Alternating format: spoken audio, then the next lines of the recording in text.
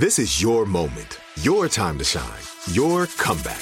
You're ready for the next step in your career, and you want an education employers respect. So you're not just going back to school, you're coming back with Purdue Global. Backed by Purdue University, one of the nation's most respected public universities, Purdue Global is built for people who bring their life experience into the online classroom. Purdue Global, Purdue's online university for working adults. Start your comeback today at purdueglobal.edu. Welcome to Aaron Mahnke's Cabinet of Curiosities, a production of iHeartRadio and Grim and Mild. Our world is full of the unexplainable. And if history is an open book, all of these amazing tales are right there on display, just waiting for us to explore. Welcome to the Cabinet of Curiosities.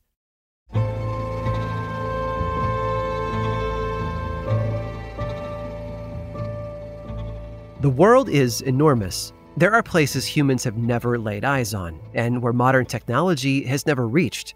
Though we have charted much of the globe over the centuries, there was a time when certain areas we know today were considered exotic, places where the cultures were so different that when someone from one of those lands stepped foot in the West, they caused quite a stir.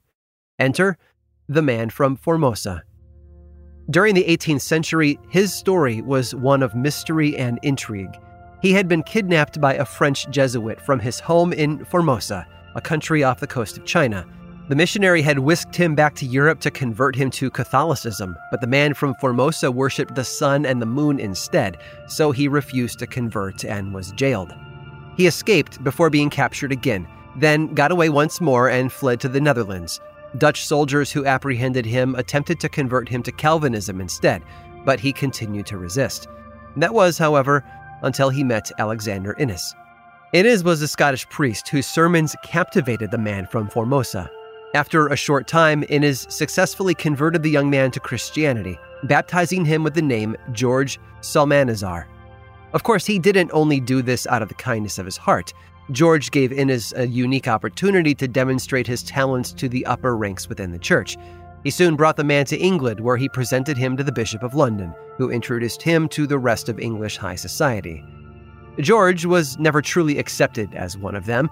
He was treated as something to be studied, but his status as a curiosity nevertheless made him the talk of the town. He was never without an invitation to a party or a soiree, speaking in his native tongue and regaling folks with stories about Formosa. He talked about its capital, Externesta, and how the Formosan men didn't wear clothes. They just walked around with a plate made of gold or silver covering their nether regions. They also practiced polygamy, but if a wife was ever caught cheating on her husband, he claimed that their husbands could legally eat her as punishment. The tales were fascinating, but something about George rubbed a few people the wrong way. Well, actually, there were several things about him that drew questions. For one, he didn't look like he had come from another land. His skin was pale, and he had blonde hair. According to him, that was because he had lived in an underground dwelling to avoid the intense heat in the region, so he hadn't been exposed to the sun very much. There was also his language, which didn't sound like anything anyone had ever heard before. Its alphabet was comprised of only 20 letters, and was outlined in a book George published in 1704, describing Formosa and its customs. The book only made him more popular, and even led him to a job at the University of Oxford lecturing and translating religious texts into Formosan. Alexander Innes, however, knew the truth about George Psalmanazar. He knew everything except his real name. George didn't actually hail from Formosa, otherwise known as modern-day Taiwan. He'd been born in France around 1680. After literally bumming around Europe as a young man, he realized that he could make a pretty good living pretending to be from an Asian country and asking strangers for help. Innes had seen through the ruse early on, but went along with it anyway to boost his chances at a higher position within the church. After all, he'd been the one man to convert the mysterious man from Formosa to Christianity. Others had their doubts, but nothing was made official until 1706, when he let everyone in on the secret. It got to a point where he just couldn't explain away the lies anymore. Despite his imposture, however, his Formosan alphabet still found its way into language texts for at least another 100 years. George died in 1763, after which his final book was published, Memoirs of Blank, commonly known by the name of George Psalmanazar, a reputed native of Formosa. But he took his real birth name and why he did what he did with him to the grave. All he left behind was a legacy built on lies, mixed with a pinch of cannibalism.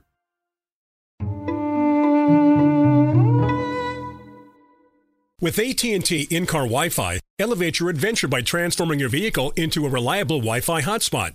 Connect up to 10 devices up to 50 feet away from your vehicle, making it ideal for camping and road trips. Don't miss out on the fun. Embark on your next adventure today. Visit att.com/in-car Wi-Fi to check if you're eligible for a free trial. Always pay careful attention to the road and don't drive distracted. Wi-Fi hotspot intended for passenger use only when vehicle is in operation. Compatible device and vehicle required. Do you dream of a healthier life, but education feels out of reach? Trinity School of Natural Health makes holistic education accessible with online programs to fit your busy schedule. Trinity School of Natural Health makes holistic education accessible with online programs to fit your busy schedule. Trinity School's Certified Natural Health Professional Program is the perfect entry point to gain foundational knowledge to empower yourself, your family, and your community to live healthier lives. Turn your passion into a career. Visit trinityschool.org for more info now. Right here, right now. Find your beautiful new floor at Right Rug Flooring. Choose from thousands of in-stock styles, ready for next day installation, and all backed by the right price guarantee.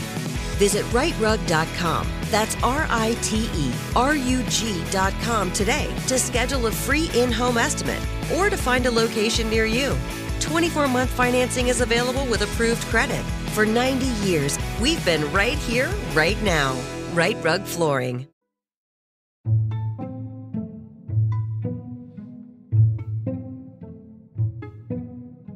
One of the biggest steps in a couple's relationship is finding their first home.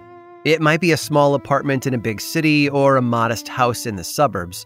No matter the size, however, it is a place that will be filled with love and memories, a home in which to build a life together. But sometimes the perfect residence doesn't exist. It must be built. For Jose Perenella, his love for his wife and his love for another country led him to one of the most beautiful and unique homes ever constructed, with one heck of a water feature. Perenella was born in the northeast of Spain in 1887. He spent a lot of his time as a child with his grandmother, who told him stories about Spanish nobility and the beautiful castles they lived in. These tales stuck with him as he got older, especially as he started to earn his own money. Jose had a dream to buy a castle of his own one day. When he was 26, the newly engaged Perenella answered a classified ad. It was looking for men to work the cane fields in Australia. He saw it as a way to build a life for himself and his future wife.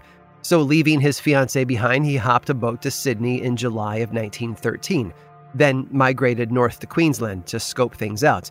Then he spent the next several years earning a living tending to the cane fields there. And he hated it. His hands ached constantly, and he developed blisters. But the more he worked, the more money he made, which he squirreled away as he dreamed of his castle. Eventually, he saved up enough to start buying his own cane farms, which he then built up and resold for a profit, earning considerable wealth in the process. It was during this time when Perenella stumbled upon a beautiful tract of rainforest near a waterfall that had been untouched by human hands. He knew that this would be where he would build his castle, but he couldn't do so without his fiancée by his side, so he returned to Spain, only to find that she had married someone else. Refusing to go back to Australia without a companion, he asked Margarita, his ex-fiancée's younger sister, for her hand in marriage instead.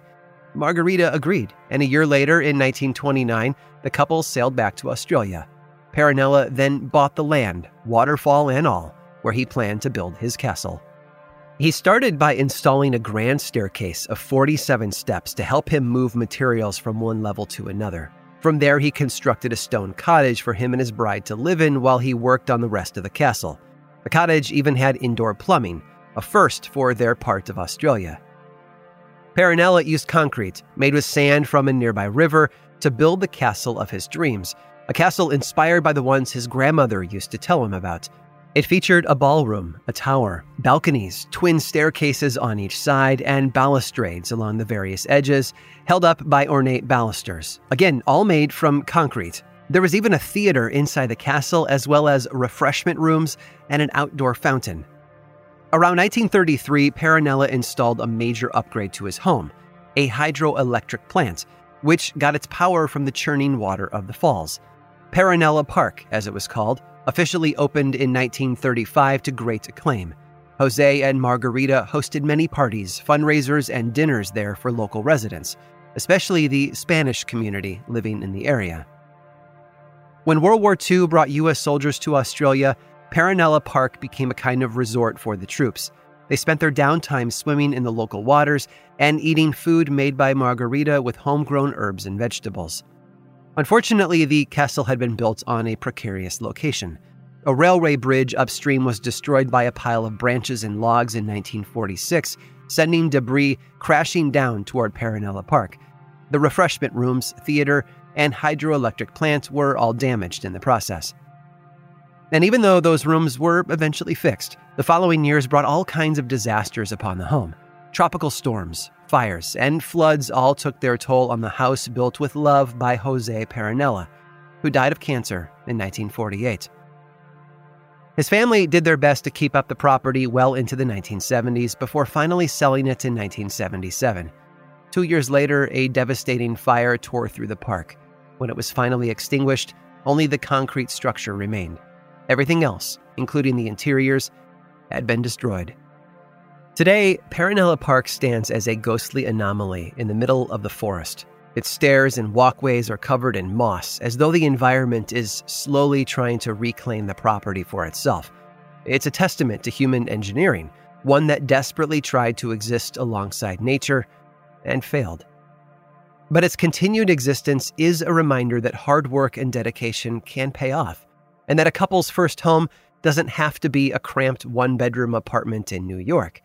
It can be a concrete castle in the middle of the forest, just waiting for love to turn it into a home. I hope you've enjoyed today's guided tour of the Cabinet of Curiosities. Subscribe for free on Apple Podcasts or learn more about the show by visiting curiositiespodcast.com. This show was created by me, Aaron Mahnke, in partnership with How Stuff Works. I make another award-winning show called Lore, which is a podcast, book series, and television show, and you can learn all about it over at theworldoflore.com. And until next time, stay curious.